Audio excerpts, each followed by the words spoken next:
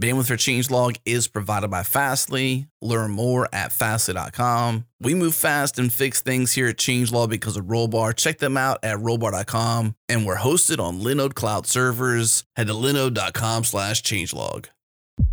This episode is brought to you by Linode, our cloud server of choice. It is so easy to get started with Linode. Servers start at just $5 a month. We host changelog on Linode cloud servers and we love it. We get great 24/7 support, Zeus-like powers with native SSDs, a super fast 40 gigabit per second network, and incredibly fast CPUs for processing. And we trust Linode because they keep it fast, they keep it simple. Check them out at linode.com/changelog.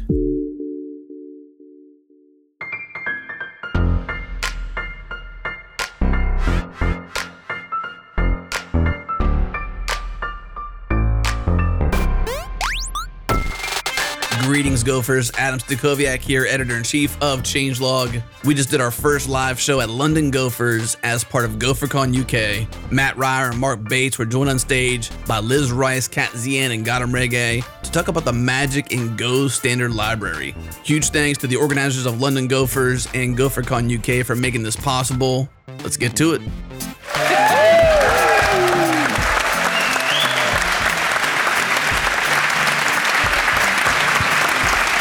Thank you. Hello. That was very generous of you giving that to just me. I really appreciate that. Yeah, Matt's going to edit that in over all his bad jokes later. That's my text message sound now from now on. Well, welcome to a very special episode of Go Time. And it's not just a podcast. This is also real life as well for those of us in this room. And it's a pre-conference social for one of the best Go conferences in the world, GopherCon UK. So we've got that coming up. This is also a part of the monthly meetup that is London Gophers, which we'll talk about a little bit more later as well, which is one of the best Go meetups in the world. So let's give it up for them. Yeah. If not the best in London. I think we can agree on that. Best in the and also, the other voice you can hear is one of the best Mark Bates in the world. It's Mark Bates. That's right, that's me. Thank you, Matthew Ryer.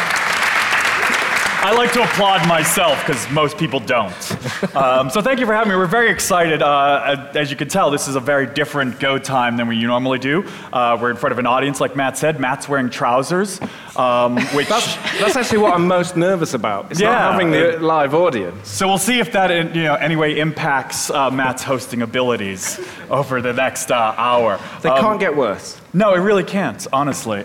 We've got such a wonderful panel of people that we want to talk to, and so we're just going to obviously introduce them. I'm going to start with Liz.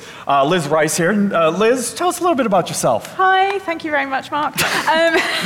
Yes, so my name's Liz Rice. I run open source engineering at a company called Aqua Security, where we write lots of code in Go. So. Oh, round of applause. We can't do a round of applause on the podcast normally. This is brilliant. Well, we can. It's just very weak. It's usually just Matt. Again, he tells a joke and goes, no, to be fair, there are people on Slack clapping along with you. That is true. Yeah. Okay, then. That's true. Sometimes they miss all the fingers off on the emoji when they clap to me, though. Yeah, just the one. Weird. I've seen that too, yeah. Really strange kind of way. I get that emoji a lot. It's weird. Yeah. It's one off, I think. I'm going to introduce another one of our panelists. I haven't made his name up. Genuinely, this is his real name. It's Gautam Rege. Just imagine.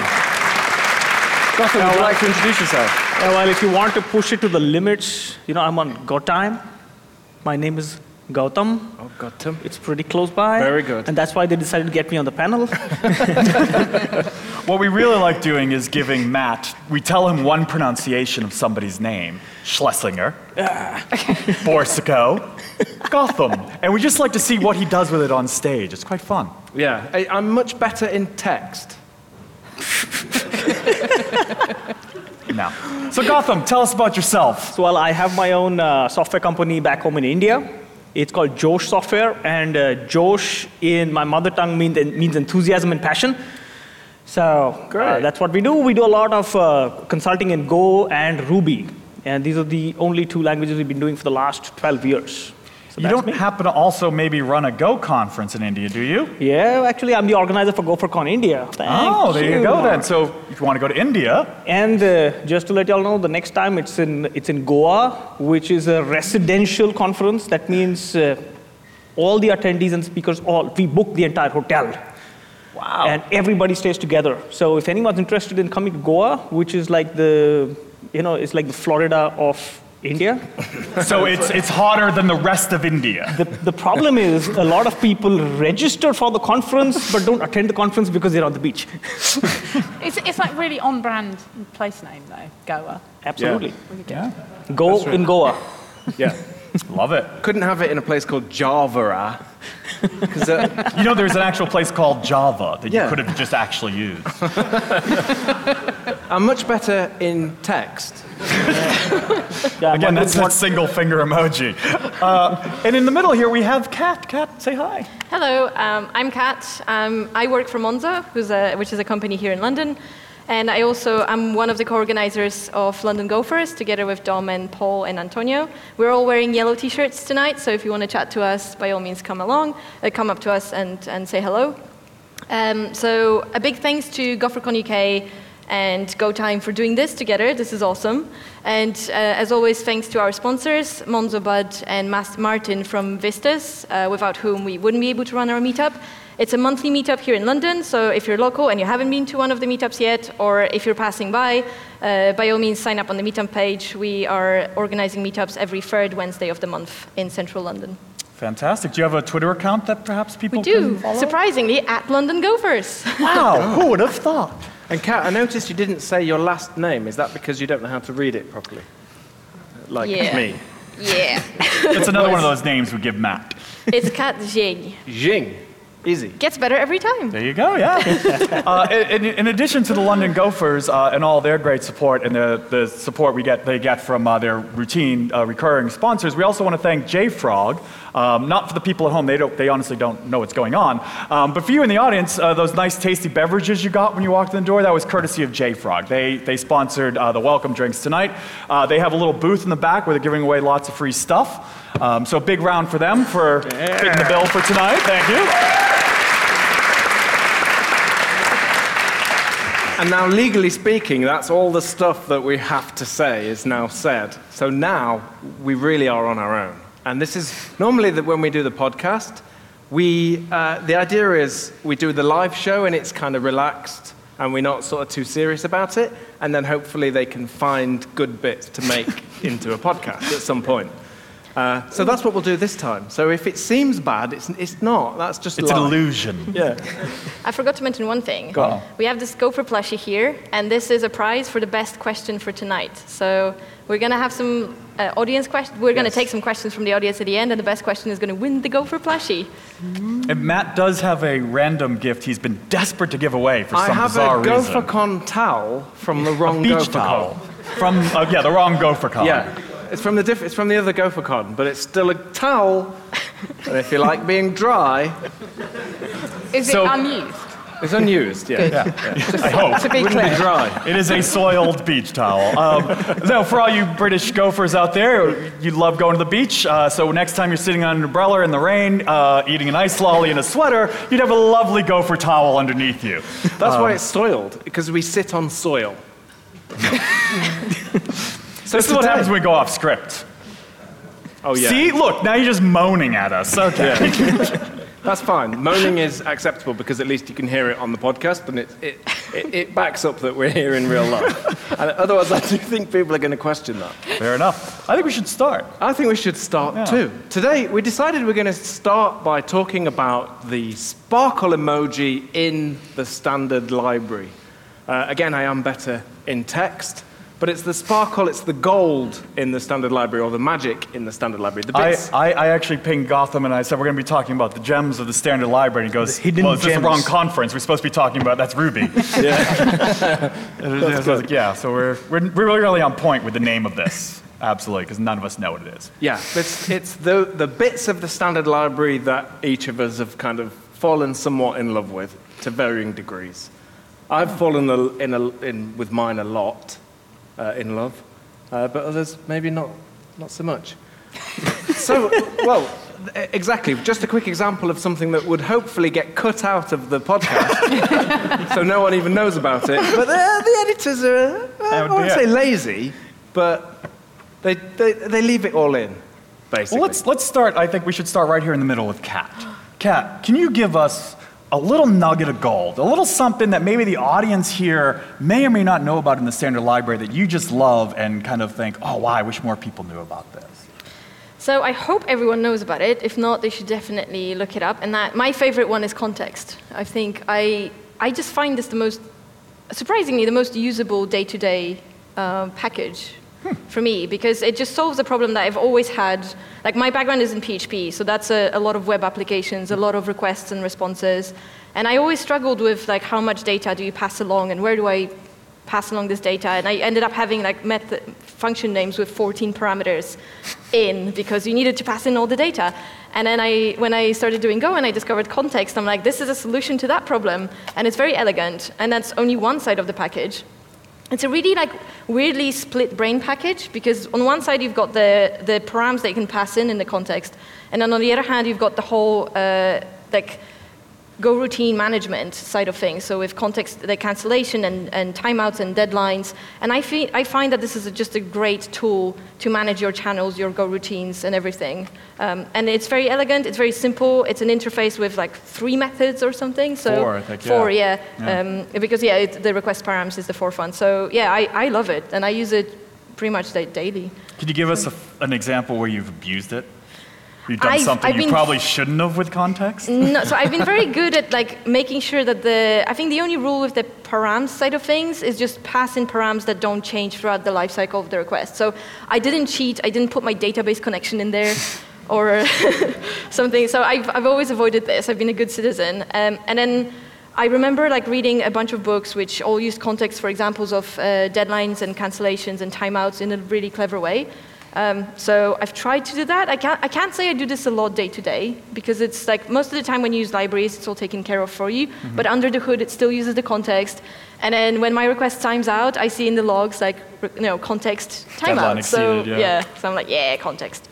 So for anybody that doesn't know why that got a laugh when you said you don't put the database connection in there, maybe we should talk a bit about that, because when you do use the values inside a context... Yeah, which is the context with value, right? Yeah, context with value. Yeah. They're sort of hidden dependencies, they can be, can't they? So sideline APIs. Often referred to as. The problem, like, the main gotcha with this is that at no point in the life cycle of your, like, thread, you don't know what's inside the context, and you don't have a list of the values that you can access, so you have to know that they are there. So the kind of gotcha with this is, like, only use values that throughout the whole life cycle you can expect that value to be there, and also not mission critical values. So if it's not there, it's not the end of the world. So a very common use case is log parameters. So if you want to log something and you want to add a bunch of metadata to your log lines, then you can store them in the context, but if they're not there, it's not the end of the world, because they just won't get logged. Like, the app still runs, it's fine.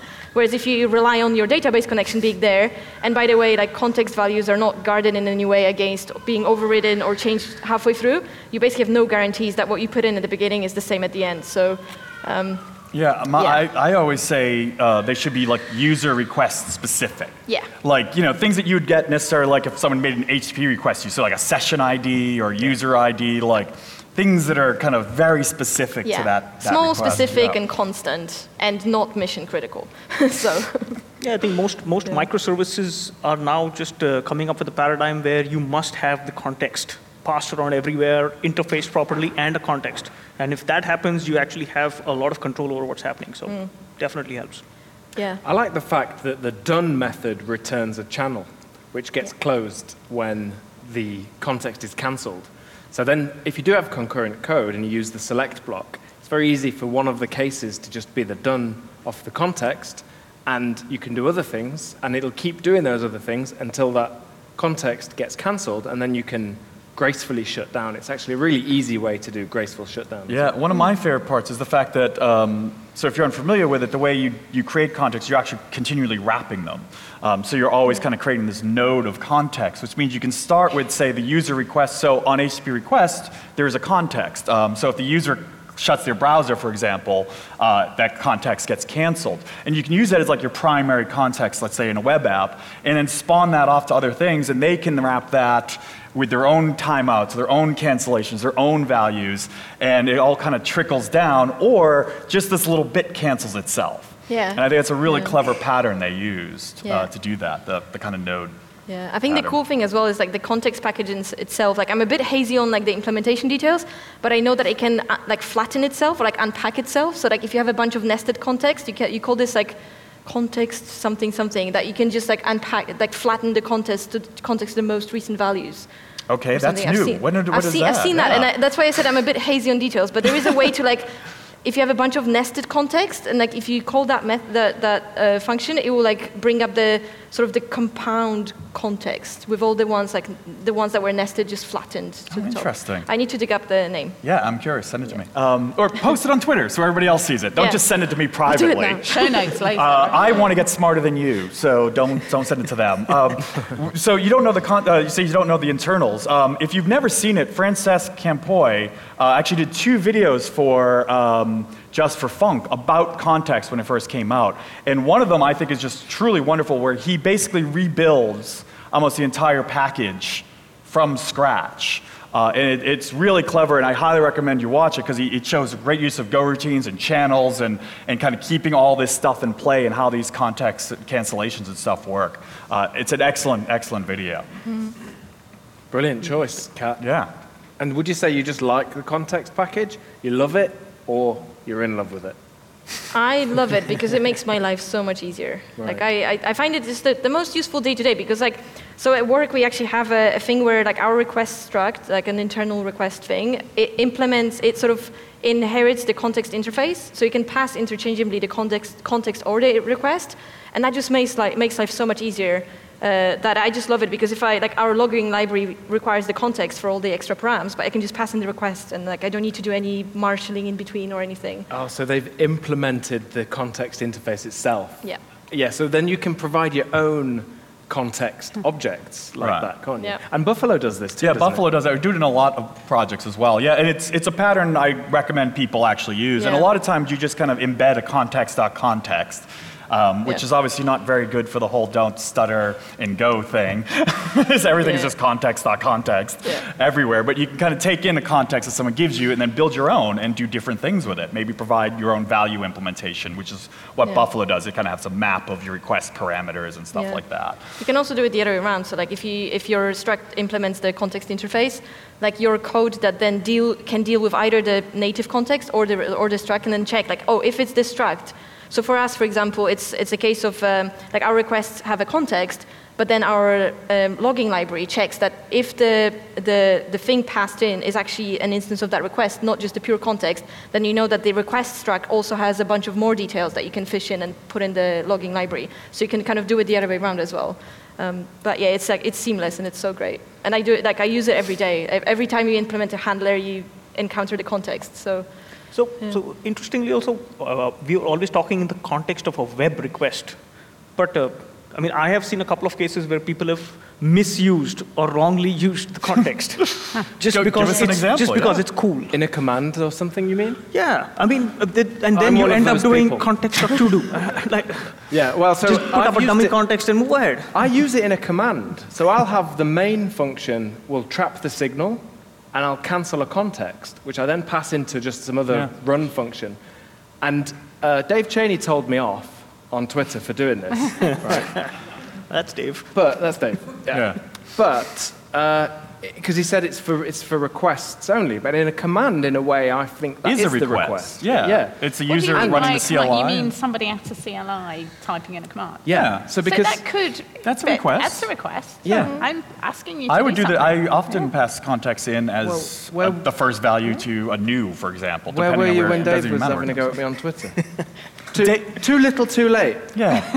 No, but here's the thing. Who trusts what Dave Cheney says, really? So that's an example of something that might actually get cut out. It's quite exciting when you hear them. Everybody right now is tweeting at Dave. Yeah. Mark just said, what is Mark? Yeah, who's Dave, really? But the thing about the command and using requests and contexts in that sense is if you're doing some long process, if you trap the signal, then that's Command-C will cancel that context, and you can just unwind everything. Yeah. It's a properly nice way to do that graceful shutdown. So it fits perfectly. I agree. I think that's nice. So Yeah. you need to be able to use it. I've seen cases where we're using MongoDB, and there's a lot of context being used, and I've seen code where people have like, dude, I don't know why it's there, so I just put a dummy context and make it happen, and that comes and bites you later on. Yeah. Because suddenly your context is changed from a request. So when people are building bottom up, so you build your code first, and then you have an API added to it, and that context is misused, you just have context.true there. Yeah. And the HTTP request which finally comes through is not using the context there, and it's failing. And you do not realize it until all your test cases bypass it. And you realize it in production. And that hurts. So you have to be a little careful. I never got that to do. I actually don't get that. The difference, context.to-do, it differs from context.background in that they're the exact same thing, but the idea is you can grep for to-do in your code. Yeah. If you don't know what to do, you can't. Well, let's just always do that. Right. Let's just write don't know JavaScript. what to do. If you don't know what to do, just to do. If you just can take anything to do. Anyway, cancel. So I have actually a question for the panel. I just cancelled the context. Yeah, you did. Good job. We're almost at our timeline, by the way. We're almost exceeding that. Timeout. So I actually have a question for the panel. So when they introduced context into the standard library in 1.7, right, obviously they tried to retrofit it wherever they could.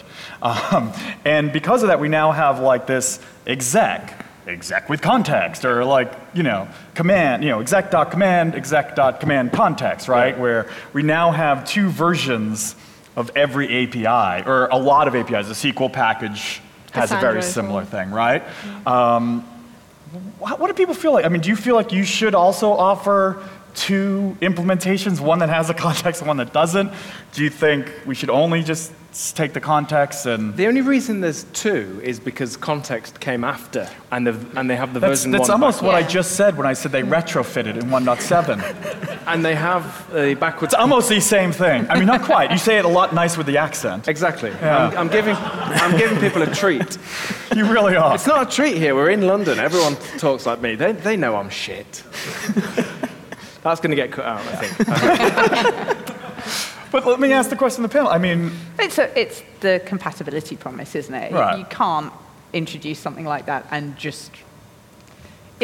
context is useful. I think we just established that. So what other options do you let me have? rephrase the question. In Go 2, the infamous Go 2 comes out alongside TextMate 2, Perl 6, and all the other ones. So when Go 2 finally comes out, and we're all out of the game because we've retired for 20 years, should they remove the non-context versions? I think I wouldn't necessarily say remove. I mean, in 2, yes, because you're not bound to with the backwards compatibility promise. And I feel like because context provides an easy way to just put in a dummy context if you don't need it, even if every function requires it, there's just an easy way for you to not use it if you don't want to. I feel like if there was no context background or context to do, it would be kind of unfair to always force people to have the context. But because you have an easy way out, I don't see a problem with just forcing it for every function. It's kind of become a standard anyway, where the first param is always context anyway. So which has led to so many fun proposals on Golang issues, right? Yeah. Do we have some sort of current context that we can just grab? We don't have to keep passing it around. Yeah. I don't think we have time for that discussion. I wouldn't mind a copy context. IO copy with a context. Oh, so yeah, that'd be quite nice. And someone did write one. There is one that you can use. Oh, interesting. Yeah. Okay, I think... we should move on. Yeah, I'd love to hear, obviously, some other ones. Yeah. Gautam, tell us a little bit about your favorite parts of the standard library. So when I started writing, what is the interesting part, I realized that, everything's about the name. So my favorite package, luckily or unluckily, is the regexp. Not because it's my surname. My surname is Rege. And it's there in the package name. But I actually genuinely like regular expressions, and I think it is one of the most important things to learn, not particularly in Go, but in general. So I always say that if you know regular expressions, your Linux command, and Vim, you're a programmer. All right, so all the Emacs haters out there, too bad. Other IDEs are available. I should just say that. Yeah, we don't discriminate against IDEs. Except for TextMate 2, which hasn't come out yet, so you're good. Recently, I looked at the regexp/syntax package. And that's pretty neat because it's got a lot of information about the various nuances of using regular expressions, including your named captures and your greedy searches in the right context with the Perl-based as well as the ASCII-based syntaxes. And I think it's a must-read for everyone, if not to use it. And stop using Stack Overflow or Google to find out what is the fastest way to find a regular expression, copy, paste, and put it in. Because it causes problems later on.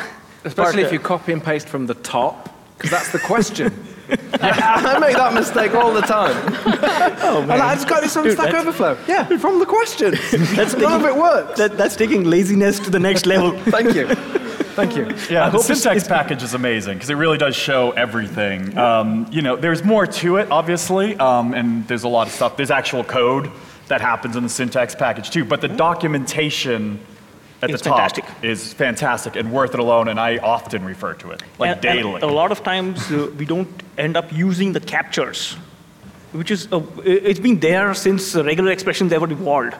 But we tend to miss out and write a lot of more code trying to just use substring and parse and figure it out, where captures would actually just give you the, the array back.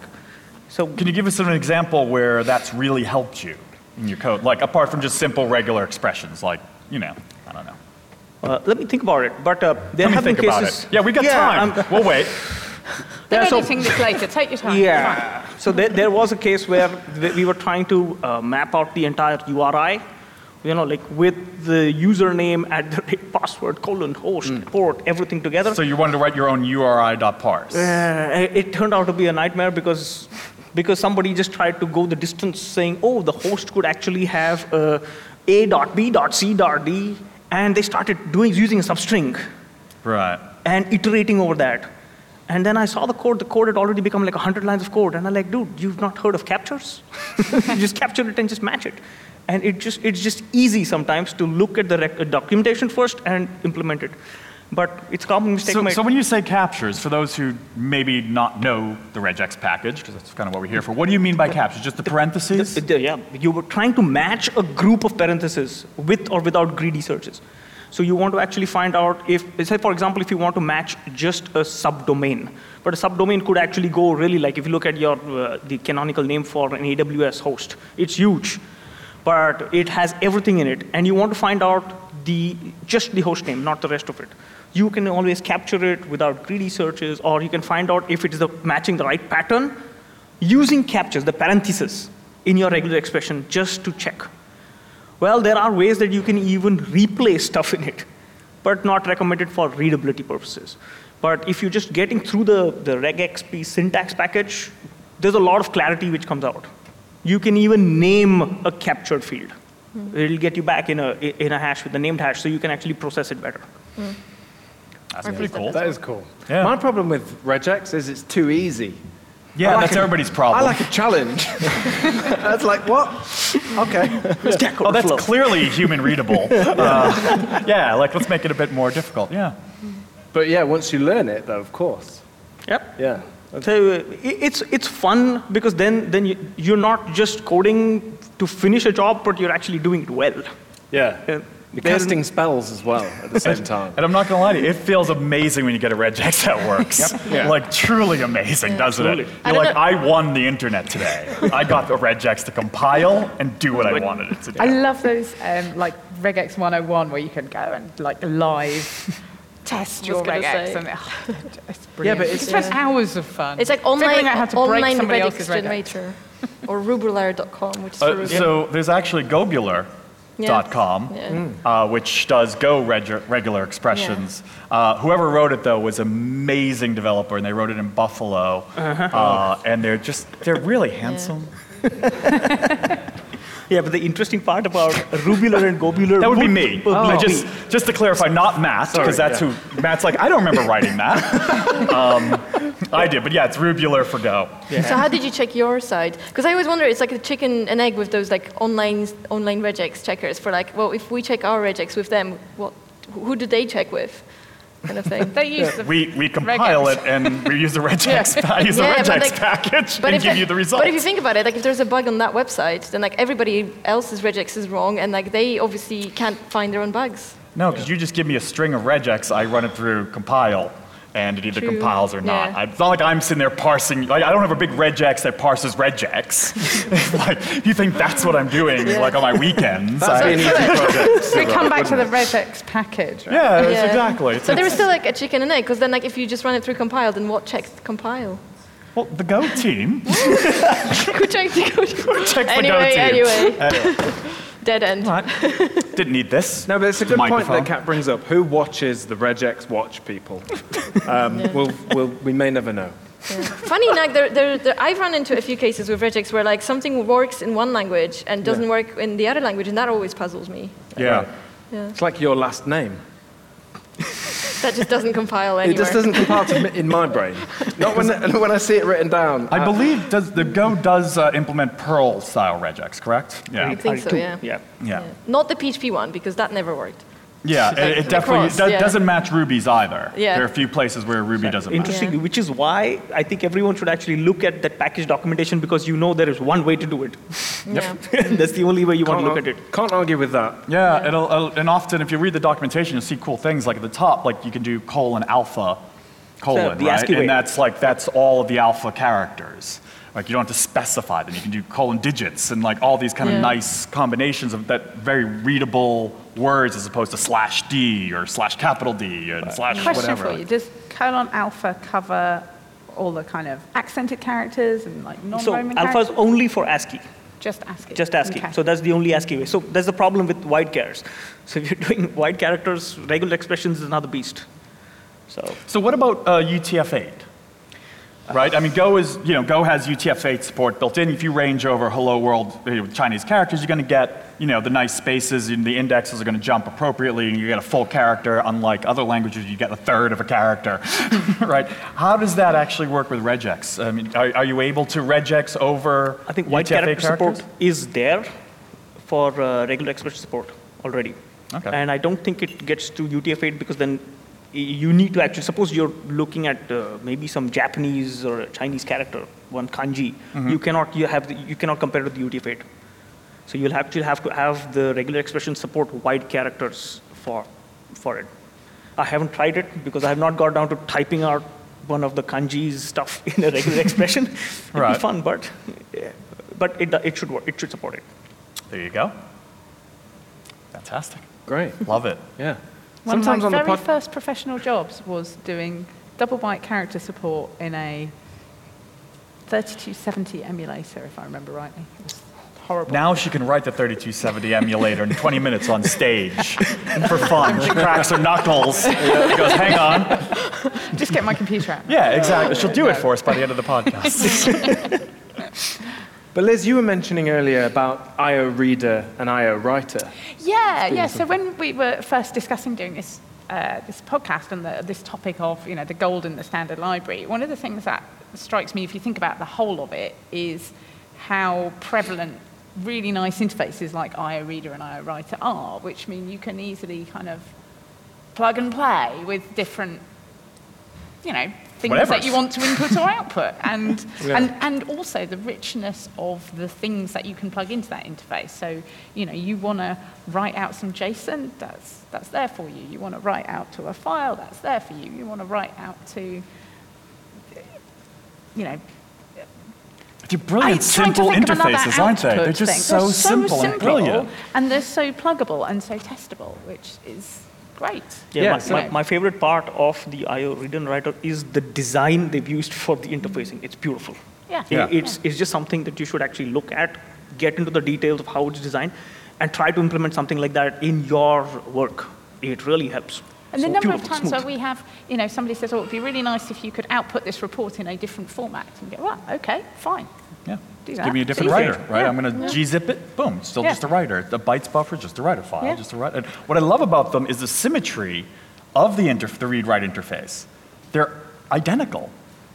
True. It's just read and write, and it's just beautiful symmetry between the two, right? They're identical-looking interfaces, and it's very beautiful. It's just very clean, isn't it? And I think it'd be hard pushed to find another language that has that kind of breadth of similarity between the interfaces that you get from different packages.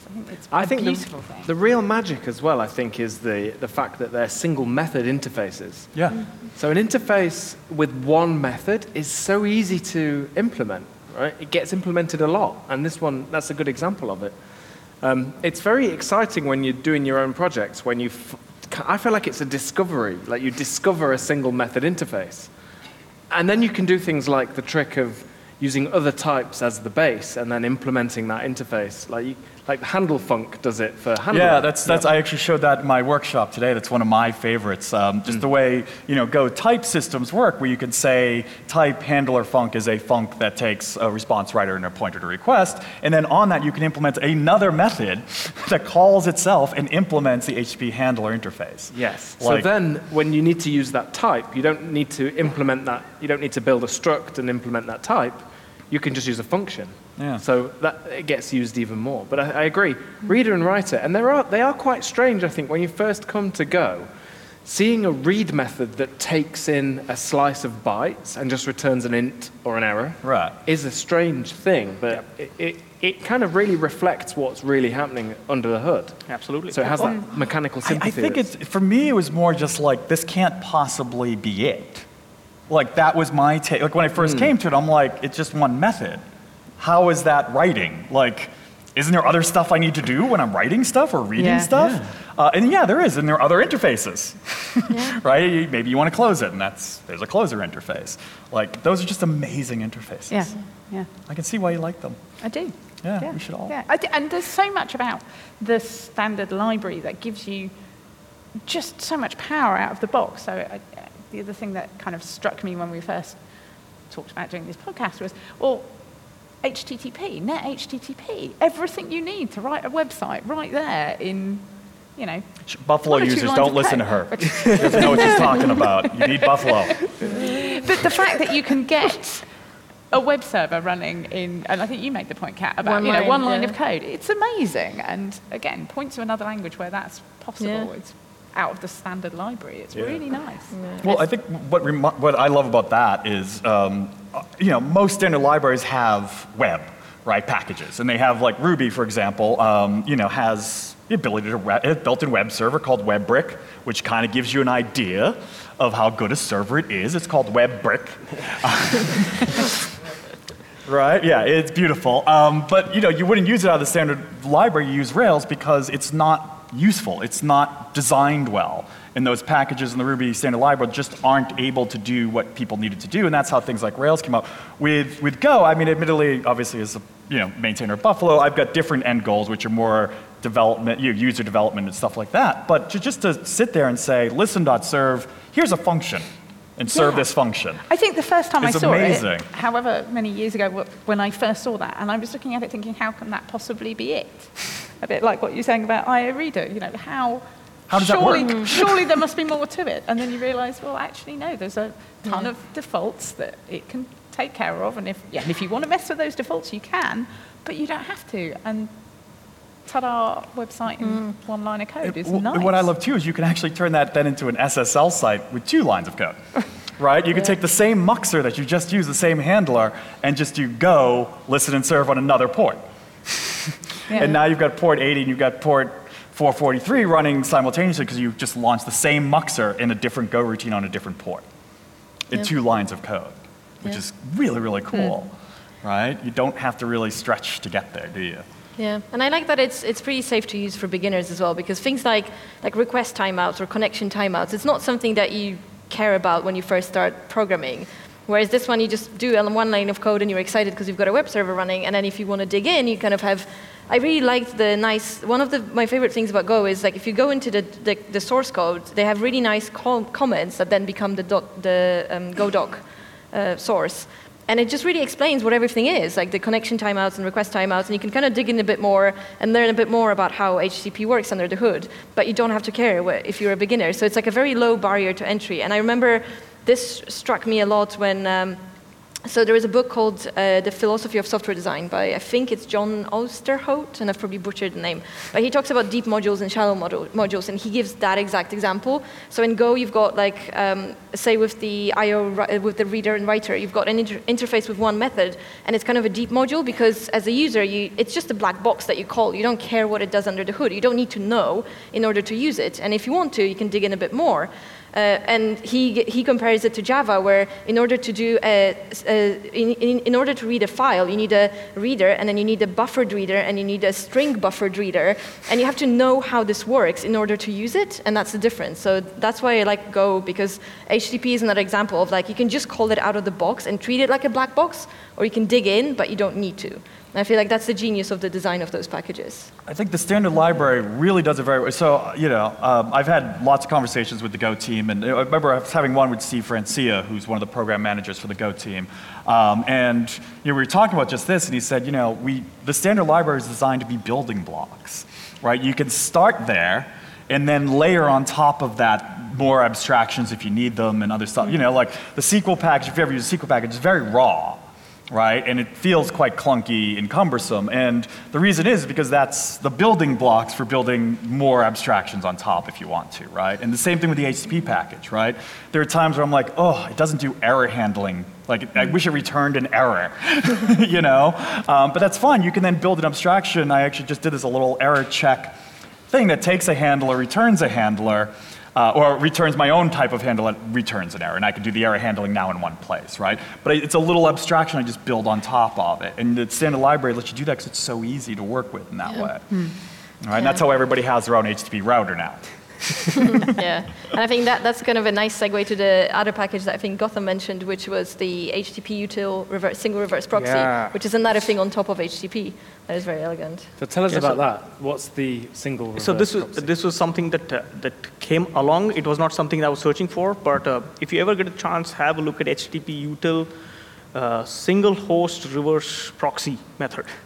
So basically, if you want to modify the response that is going out on your HTTP server, you can intercept any kind of these responses and make whatever changes you want. So because you have a reverse proxy there, you can basically tag it along with a particular URL. And so think about this. How easy or difficult is it for you to intercept a redirect request from a server? So by default, we just think it's a browser thing, but it's a server who's sending back a 302. Can I intercept that 302 request and maybe make a change in the token, the JOT token, or maybe change in the URL that is getting sent back? We can do that. So if you use a single host reverse proxy method in that, it helps you modify the response. There's a method called modify response, where you can actually take back the status code, modify the response, and send it back seamlessly. It's you'll probably do it when you're in Aqua Security. I'm pretty sure you'll probably do that. Because if you have to say preempt somebody from accessing something, this is the easiest way to just deny. Yeah. So instead of returning a 302, you change the status code and return a 402. Yeah. So things like that are a lot of fun. One of my favorites is actually the exact opposite of that, which is the round tripper interface in the HTTP standard library. So I love it. Do you know?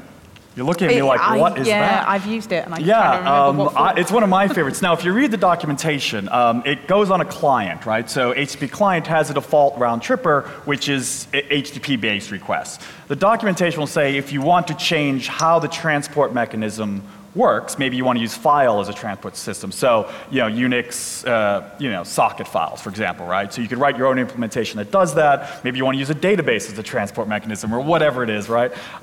You can do that. You can kind of plug this in, and it takes a request and spits out a response and error on the other side, right? So you can control the flow. But I actually, according to the documentation, says you're not supposed to modify the request. You're never supposed to use it for this. I actually love it for that. So one of the things I like to do, I do it with a couple things, is I will create my own round trippers to do, say, add a JWT token to all my outgoing requests, right? So I provide one client that everybody uses, right? And inside of that, it'll automatically tag with JWT, right? Or stuff like that. I also use it in tests. It's a really fun way of capturing and replaying back third-party APIs. right? So in your test, if you're doing an HTTP.get, you can change the transport mechanism. So instead of going to Twitter or Facebook, whatever you're trying to hit, you can just return back your own stuff. So it's incredibly useful for testing and kind of mocking out the other side of the HTTP GET, right? Because it's easy to mock out your own server, right? But sometimes it's just easier to capture a payload from Twitter, store it on disk, and just replay it using a transport. That's really right? cool. So it's like the other side of the reverse proxy coin. Yeah. It's the outgoing part. Yeah. Yeah, that's one of my favorite little bits. Yeah. We used reverse proxies for a very specific use case at the previous company, and that was for, we had a legacy application, and we kind of wanted to use the strangler pattern, so you sort of slowly carve out, so you like strangle your old legacy app by slowly carving out bits of it and putting it on the new stack, until eventually the old thing can just die because nothing's using it anymore. And so we had this problem of, we had a website and we wanted some of the parts of the website to be served by new services and most of it still go to the legacy servers. And so we had to put something in between, and we used a little Go, essentially reverse proxy. And I remember like my manager coming to me saying, can you write a reverse proxy in Go that will help us do this? And I was like, oh my God. And then I discovered it's one line. You just call a single reverse proxy, job done. Yeah, and like, I'll give it my best shot. Might take me a couple of weeks. Yeah. That's what I did. That was my holidays. I'm going to go work on it at home. I'll see you in a few weeks. Come back with a tan. Yeah, I was genuinely scared. I was like, oh my God, I don't know. And then it's one line. So it's really nice. And it gives you a way to basically receive a request and then decide, okay, if this request comes with this domain or based on whatever params you want, you just direct it to one service, otherwise you direct it to the legacy app. And that was really nice, and it was really easy. And it was really nice to have that routing logic in a separate Go app. So yeah, and you get to use Go code to make these decisions. To do it, yeah. Really. One of the things I've played with, I never actually got a chance to finish it. So with Buffalo, for example, we watch your Go files, and as your Go files change, we rebuild it. And if there's an error, we display that error back to you from the building, but we do that with kind of like just faking it out a little bit, using a file and serving it, and it's not particularly good. And one of the things I played with is a reverse proxy where, you actually, when you go to port 3000, it goes to this kind of dev dashboard thing and proxies it through to your application, which is now running on a different port. And if that crashes or whatever, we could just proxy that error back to you. I just need more free time. But it's a wonderful, wonderful tool if you've never used it.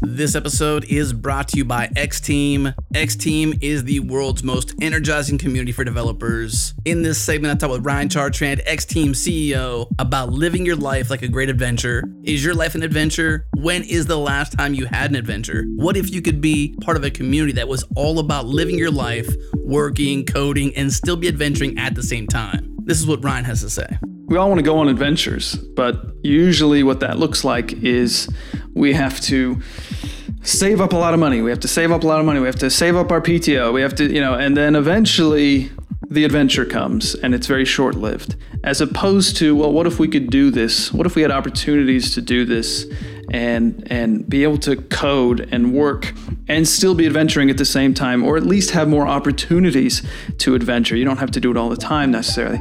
And that's really what companies like X-Team are being able to offer today. All sorts of remote companies are offering this now. I think what X-Team is doing differently on top of that is adding this extra community layer that energizes you in fascinating ways because you're part of something that you truly feel like you belong in. And you're a part of something that is inspired from 25 years worth of learning from, communities like World of Warcraft that have mastered how to bring people together and keep them engaged and energized. And so when you combine that ability to be able to live your life like a great adventure, combined with being a part of this incredibly energizing community, you are truly getting to be a part of something special. All right, if you're ready to live your life like a great adventure, give my friends at X-Team a shout. Head to xteam.com. Once again, xteam.com.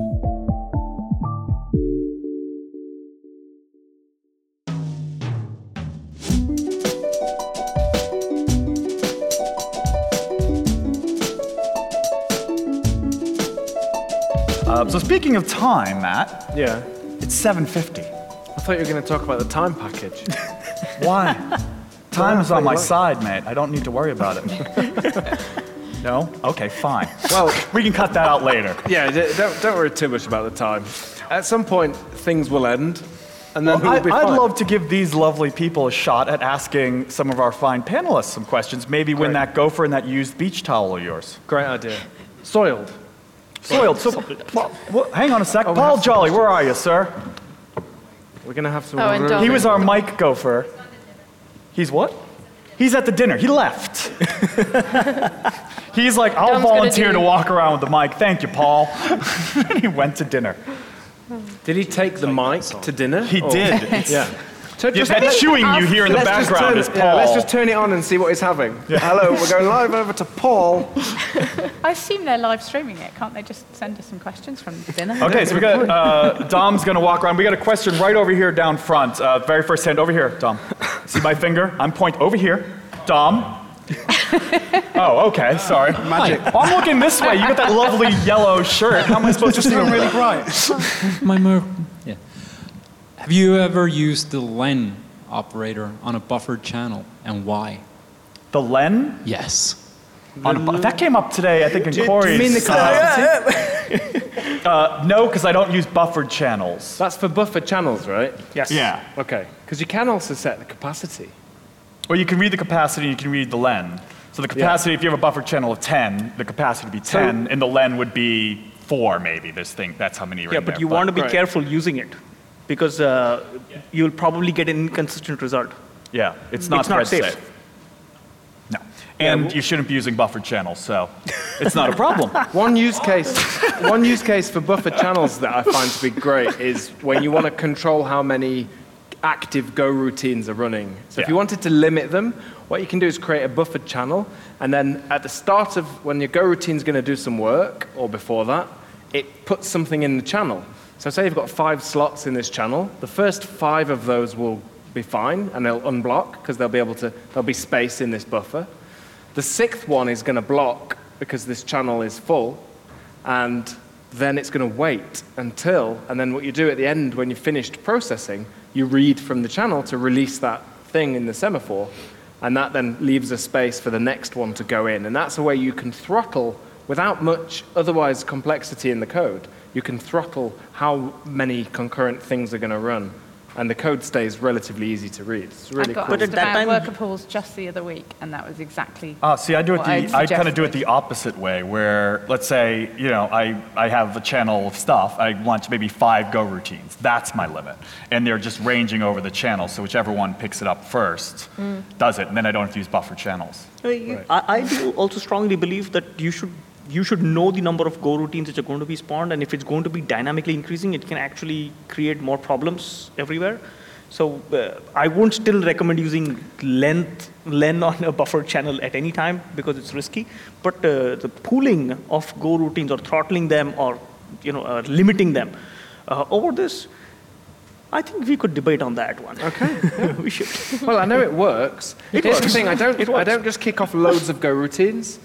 The kicking off of a Go routine is what's blocked by that channel. Right. So I do know Fair how enough. many Go routines Right, are running. exactly. Well, that's cool. Yeah, that's cool. It's about readability. It's easier to read. But no, Fair we'll enough. go in the Yeah, car yeah. park after and take our shirts No. off and have a full fight. No props. There's a knife fight going to happen over this. No, Okay, not a fantastic. knife. Brilliant. The Next person with question. lesser hair wins. Okay, Dom's got a question over there then. As in, can I ask like a non-technical question? Is that okay? Yeah. Okay. So I guess my question would be, because I'm kind of like new to tech. What would be like if your life was like a storybook and like each chapter is like a year? What would be like a name of like an influential chapter? Like for example, an answer for me would be like chapter 22, like it's go time because that's when I started learning Go. And so, yeah, it's more like And a general 22 question. is your age, and that's the chapter. Well, it was my last age. Yeah, chapter 2 So was every like... chapter is a year. Yes. Every that's a long chapter in my chapter. book is 21. I'm just... So you're asking us what we'd call the current year of our lives? Well, I mean, you can go with a current year of your life, but like more like an influential year in terms of, well, anything really, like a current year, a year that might be influential to you in terms of like your growth as a technical person. Some of us have been at this for 20. Well, I mean, you can do something like It's going to take chapter a like... while. It's going to take a while. Well, you just pick one, yeah. Like, chapter 22, that's when you're Pick one 22. year. For me, it would probably be the very first year I professionally started programming, which would unfortunately be 20 years ago. I'm dating myself, but 20 years this year. You're dating yourself? Is that like a new app? It's for people who can't find love. Well, personally, I think I'm quite fanciable. So yeah, I take myself out to the movies and dinner. I treat myself right. Yeah, but why is it not going very well? That's the thing. It's really not. I've broken up with myself several times, especially the past few years. But for me, it was actually my very first year of programming because if you don't know my background, I actually have a degree in music. And so obviously not computer science. So when I got my first job, it was the .com boom of the 90s. And if you could spell HTML, you got a job. And if you knew what it meant, it was like another 5K years. Wonderful. And Y2K. Yeah, exactly. So like 1999. And I happened to find this job in Boston where the developers on the team were just spectacular. And they were more than happy to sit with me and teach me and show me how to write code and how to write good code and how to read code and how to understand code. And so to me, the lessons I learned in that very first year of programming have stuck with me to this day. And it's one of the reasons I quite enjoy mentoring, because it was such a big part of my learning process. Because in 1999, we didn't have a ton of books on programming. We certainly didn't have tons of online resources and videos and conferences and all this sort of stuff online, so you could only learn from other people. And that to me was the most valuable thing of that year, was learning from these professionals and these people who knew what they were doing and taught me some wonderful things. That's lovely. Do you stay in touch with them? I absolutely do, yeah. I have some very good friends that we still see each other. I was just at one of my friends' house about a month ago having dinner. Yeah, so I still see these people 20 years later. They were at my wedding. I was at their wedding. Just lovely people. Yeah, we still stay in touch. Thanks to Ben for that really complicated question. Does anyone want to ask a more complicated question? Because that was too easy to try and think of your life as a novel. Yeah. I didn't give it a name, though. Yeah. Yeah, I don't know if I have a name for it. Don't worry, we'll do names later. The Marksman. Oh, sorry. That's one of those things we can cut out for Gautam now. You get one cut each. You get one cut each. You'll have to embarrass yourself once. Matt, you've used like 10. Okay. So you're ready for a question. So I'm not really sure, because one of you is really biased in it. But when is the point where you start using a web framework? What would you say? I'll stay away from the question. Yeah. I do have a valid answer. Well, I think it's a valid answer, but I'm going to stay away from it. Mark's basically like the Clippy version for Buffalo. If it's like, it looks like you're trying to write a web app, he pops up on the screen somehow in the corner. So my real quick, but I'd love to hear others' take, obviously, because I am slightly biased. But I'm biased in that coming from something like Rails, what I loved about Rails was the productivity gains, right? I can very quickly write a very small app, but when I start writing a large app, the structure, the kind of complexity that comes along with large apps, and templating and sessions and cookies and databases and all that sort of stuff, there's just so much kind of boilerplate you have to write, and that's where I turn to. I used to turn to Rails, and now I turn to Buffalo, right? Because it's the Go version, and I can just get up and running, and I can start writing my business logic. That's when I turn to it. I don't always use Buffalo, though. That is actually true. I don't always use it because it's not always the right solution for what I'm looking for. But I'm curious to see. Yeah, I'm pretty sure I like the question, because you need to use the right tools for the right job. So if you actually want to build a web application, you might want to rethink about using Go in general. You want to use a web application? No, that's the wrong answer. Hang on. I'll cover. So if you want to just build some standard API work, then you want to do just use Rails. But I'll give you an example, and Mark, you'll actually like this, but we needed to put out a very lightweight web server on a Raspberry Pi. And I didn't want to install anything on it. That's the time I actually used Buffalo. And I bundled up the entire in one binary and just put it on a Pi. So there are use cases where you want to use Buffalo exactly because there is no dependency for installation. But if you want to build a larger web application, just use the right tools. And sometimes, I found using Rails for the front interfacing for API versioning, whichever way you want to look at it, and scaling it up, but do all the heavy lifting maybe using Go. So use multiple languages, be polyglot, be available so that the right tool is being used for the job. And personally, if you're writing a web application in Go starting from scratch, as long as it's a simple, small application, you're okay. But as the complexity increases with the databases coming in and your rate limiting and versioning and middleware, it just starts getting a lot of lines of code, and people have already done it. So if people have already been there, done that, don't go reinventing the wheel just because you want to use Go. Well, or use solutions that are already built in Go. Yeah, I tend to agree with, I think if you're new to programming, I think that looking at a massive framework can scare you off, and you kind of look at it and go like, I don't know what anything is. So I think with the framework, you kind of have to know already what a framework, what MVC, what all of that is. So I think if you're just trying to learn programming, I think it's better to start with just sort of like a native little app with no bells and whistles, no frameworks, so that you can really understand the concepts under the hood. And then if you've already done it once in another language or something, then yeah, by all means, don't reinvent the wheel. Another way to go for me is, and something that we do at Monzo is we don't use frameworks because we have microservices, but we use a combination of libraries and code generation. So we basically bundled all the common logic in libraries that every little microservice inherits, and they're all code generated. So if you want a new service, you just code generate a service template. They're all homogeneous. They all inherit the same libraries for authentication and logging and requests and all of that. So that's another way to go if you don't want to use like an MVC-style framework. How do you describe the services at Monzo? Microservices. What do you mean? I mean, how do you describe them? Blue, how do you define little. them? They are single responsibility. Sorry, when you say like something gets generated, yeah. What does it get generated, and what does it get generated from? So it gets generated from templates. So we have an internal tool called Service Gen, and we just call that, say, like, give it this name of this service, and it just generates the empty. Creates like an empty service. Yeah. I see. It's basically just like a. So the boilerplate. So yes. So you just have to put in your domain logic.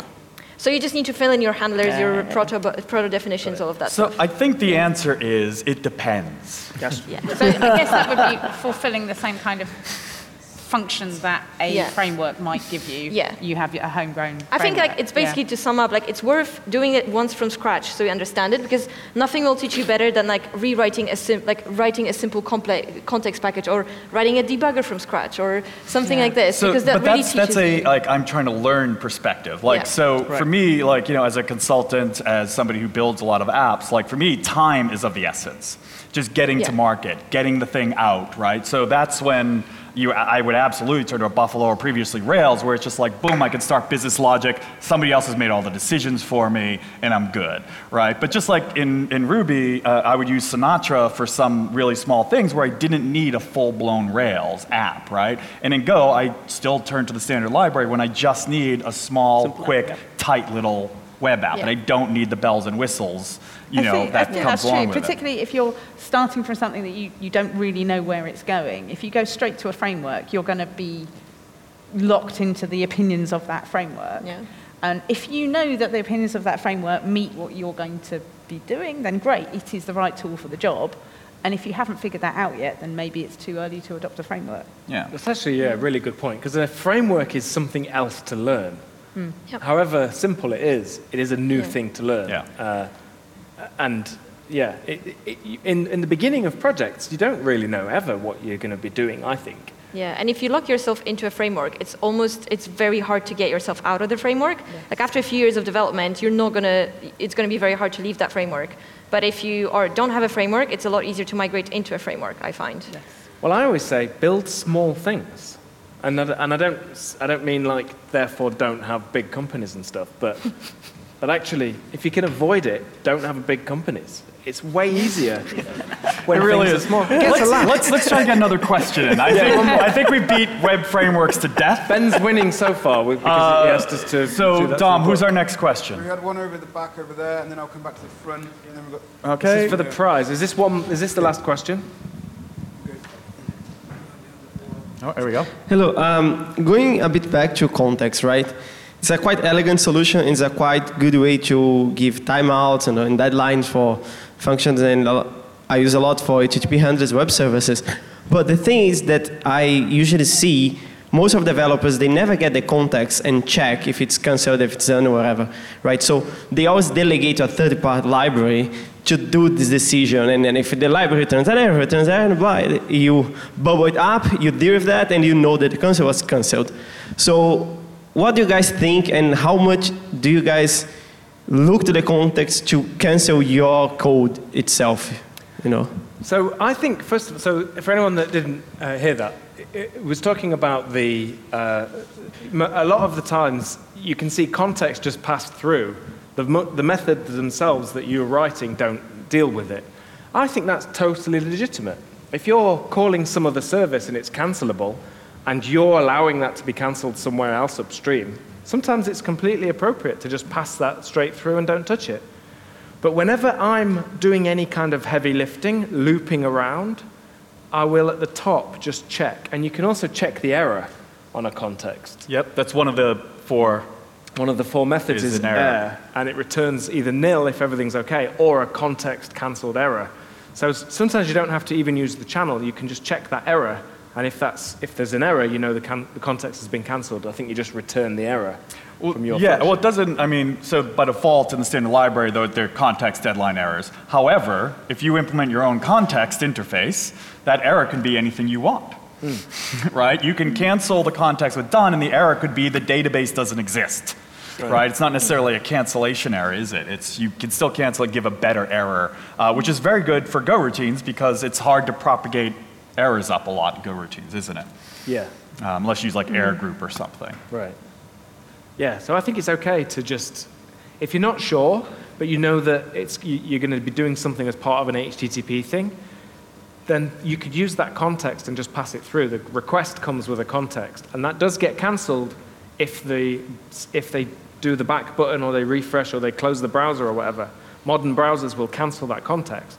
So that is quite cool if you're doing some heavy lifting and doing some work and you actually can abort early and not do any work. It's quite satisfying. Yeah, it's also clean up all that stuff that maybe got opened that's no longer useful anymore. Yeah. Right? I'd say it's just a safer habit to have as well, because if you think of the alternative, which is not pass it down, then you can have something further like downstream that expects that context and assumes that it's the one passed from the top, and then something in the middle, if it starts a new context, and suddenly you lose that and it's a mess. So I think even if you're not planning to use it, it's just always safer to pass it down because it saves you refactoring later, and it always ensures that it trickles down rather than somebody randomly overriding it with context background because they haven't had it passed. So. Yeah, and it's a completely new context almost. Like you can just keep wrapping them. I remember saying about the nodes, so you can even wrap smaller, tighter cancellations on bits of it. Yeah, like passing it down won't hurt you, but not passing it can hurt you. Yes. Yeah. So don't not pass it. So great question. I think we had one more question. Is that right, Dom? Got two more. Two more questions. Okay. We still have the plush gopher to give away. So none of your questions have been good enough, apparently. I think Ben's, Which one was Ben's? Serialize your life. It was a book. Yeah, that actually was quite good. That was cool. Yeah. It's complicated. To be honest, it's more complex than regex, that question. Well, just parsing the question. Yeah, it was a good one. Okay, so we got two more. So first one, I don't know where the mic is. Forgot about the captures. Speak. Hello. There you go. So this question is a lot less technical than the others. But I read an article earlier, and it basically said that the next top 5 sites for fintech locations would be London, Singapore, Belfast, New York, and Dublin. As a local guy myself in Ireland, I thought it was flattering that Belfast and Dublin got the mention, but I'm sceptical about who done that research and whether they were from Ireland themselves. What I wanted to ask is, considering Brexit and the implications that could be coming up, luckily for all of us here, London is number 1.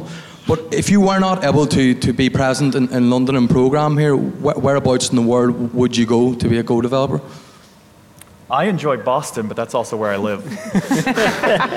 I don't know. Personally, I think that you can do the job anywhere. It really doesn't matter. Live where you want to live. I was going to say, I would encourage looking into remote work if that's your thing. Like, it's not for everyone. Some people like going to the office, and that's completely fine. But if you're not particularly attached to the office, if you then have the whole world of companies that you could work for. So especially if you're in a place which doesn't really have many native local companies and you want to work for amazing company X, if they hire remotely, that's your chance. So in fact, talk to GitLab. GitLab doesn't have an office. I was just talking to somebody earlier, and that's so cool. So they have so many people all over the world, but they don't have a single office location. I don't think geography matters anymore. I think so too. My team is remote, and most of the company at Aqua is based either in Israel or Boston, so I know I'd have like a home to go to And if yet I you wanted never to go come to to one Boston of and those visit me. I do, I just don't see you. You're like, I'm there every 2 weeks, Mark. Thank you, Liz. Thank you. Classic burn. It really was a classic burn. Really It was good. I make an effort to see you every time I'm in London. That's very kind, thank you. Yeah, that's also a lie, but that's beside the point. So remote. And we had one more. Yes. Can you hear me? Yeah. Oh, there we go. I'd like to ask you guys about the singleton pattern. I know it's a very controversial design pattern, and with Go you can sort of implement it using package level variables. And I've seen it being used mainly when it comes to configuration. For example, using the Viper package. And I'd like to hear your thoughts on the singleton pattern, whether it should be used, whether it should not be used. Yeah. Well, that's a great question. And for me, it's don't use it. It's as simple as that. And actually don't use any global state. In fact, maybe even in the next version of Go, we get rid of package space, global state altogether. If it's a config, you can just pass a config in. It doesn't have to be a singleton, you know? And it's clearer, I think. It means that the dependency is clear that it's needed. It's not just any, because if it's a global space, anything in that package can access it. So you don't really know the flow of where that thing's being accessed. You'd have to go and find it. Versus if it's passed in, it's a bit more verbose, but it's infinitely clearer. So I probably wouldn't use the singleton package. Yeah, I think it does complicate things a lot. So you avoid using it, but if it's being used in a package, so be it. But don't try to get around a singleton pattern or try to break it. just let it be there. It makes testing harder as well. It does. It absolutely makes testing harder. Yes. Yeah, often in tests you want to try it with different config in that case, or different state. And you want to also be able to run your tests maybe in parallel or concurrently, and in different orders and stuff. And if you've got this state that's sticking around between them, it's kind of awkward and can create interesting and strange, weird bugs that take a while. If you avoid global state, Peter Bergen said it very well. He said, if I had to give 5 words to a new Go programmer, they would be, don't use global state. He didn't even use the last word. That's how confident he is that that's right. I think it was do not, actually. No, it wasn't. Yeah. He'd use the contraction. And that's Peter. And that's just terrible English as well, right? It's just, I mean, obviously, the only thing I would say to that is the asterisk of, unless you need it. Well, yeah. I mean, like that is 100% solid advice. Gautam said try to avoid it, but like everything in life, like sometimes there might be a reason. Like everything has a use case. Otherwise, it wouldn't be a pattern. There are some bad patterns. Oh, I agree. Yeah. I agree. I'm with Peter. I'm not arguing that you should. I do until you need it. Lots and lots of live code things where I use global variables because it's convenient for doing things very quickly on the fly. It's terrible for like maintainable code. Oh, yeah. Global state smells very bad to me. Yeah, it can be. The solution to it can be as simple as just having a struct and putting them all in there. Even just doing that really does help. I don't know that, I honestly don't think there's a case where you have to use global state. I didn't say there was, I just said you might.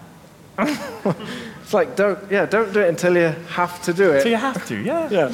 Well, yeah, if someone's got a gun to but you your can use head. a singleton pattern inside of a struct, for example. Okay.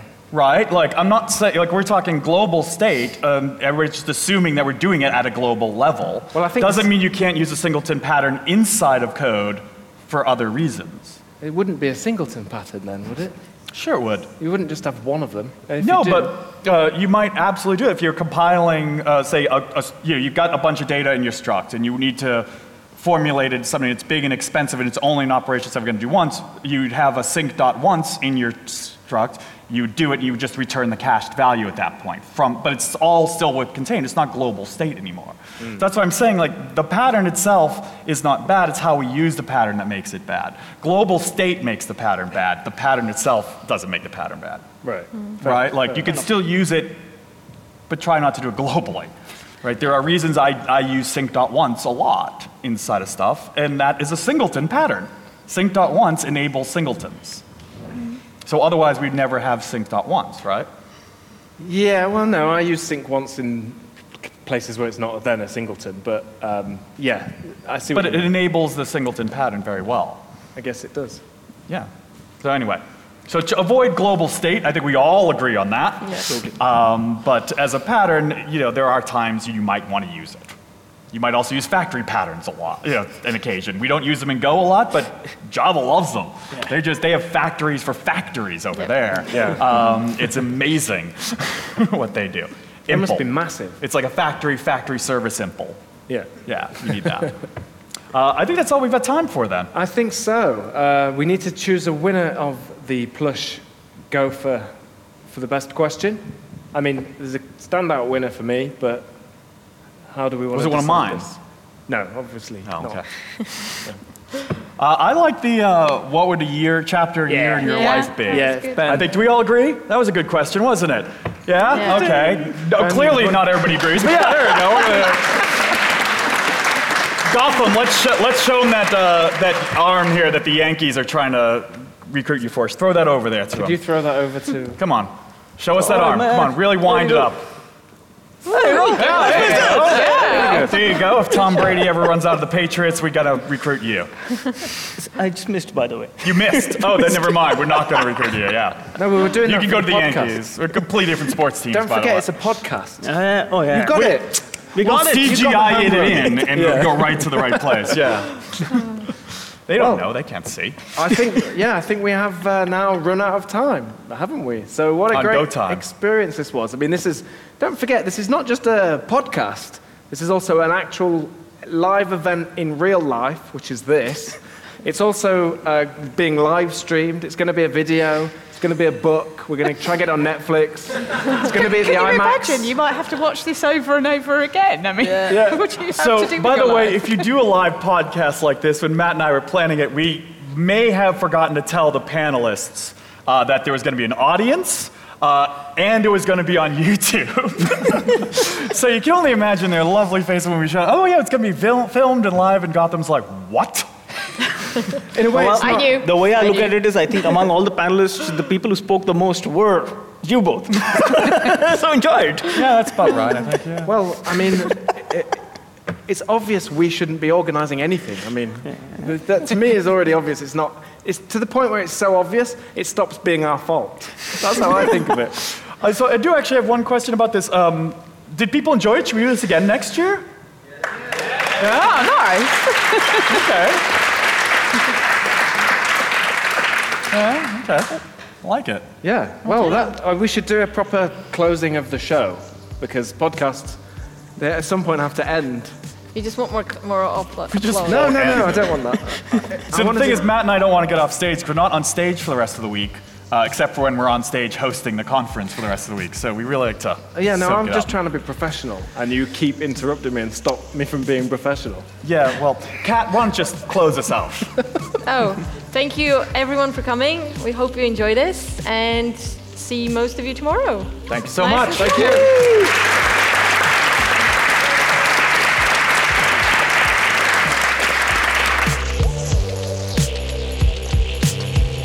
All right, thank you for tuning into this week's episode of Go Time. If you're not yet, hang with us in Gopher Slack. We have a channel called Go Time FM. Look it up, you'll find us. Hang with us during the live shows, connect with other members of the community, share stories, share code, share coffee recipes, whatever. It's a lot of fun. Also, we have discussions at changelog.com on every episode. Head to changelog.com/GoTime, find this episode, and discuss it with the community. Also, thanks to Fastly, our bandwidth partner, Rollbar for helping us move fast and fix things, and Linode for hosting the Changelog platform. Our music is produced by the mysterious Breakmaster Cylinder. And if you want to hear more awesome podcasts like this, subscribe to our master feed. It's one feed to rule them all, plus some extras that only hit the master feed. Head to changelog.com/master or search for Changelog Master in your podcast client. You'll find us. Thanks for tuning in. We'll see you next week.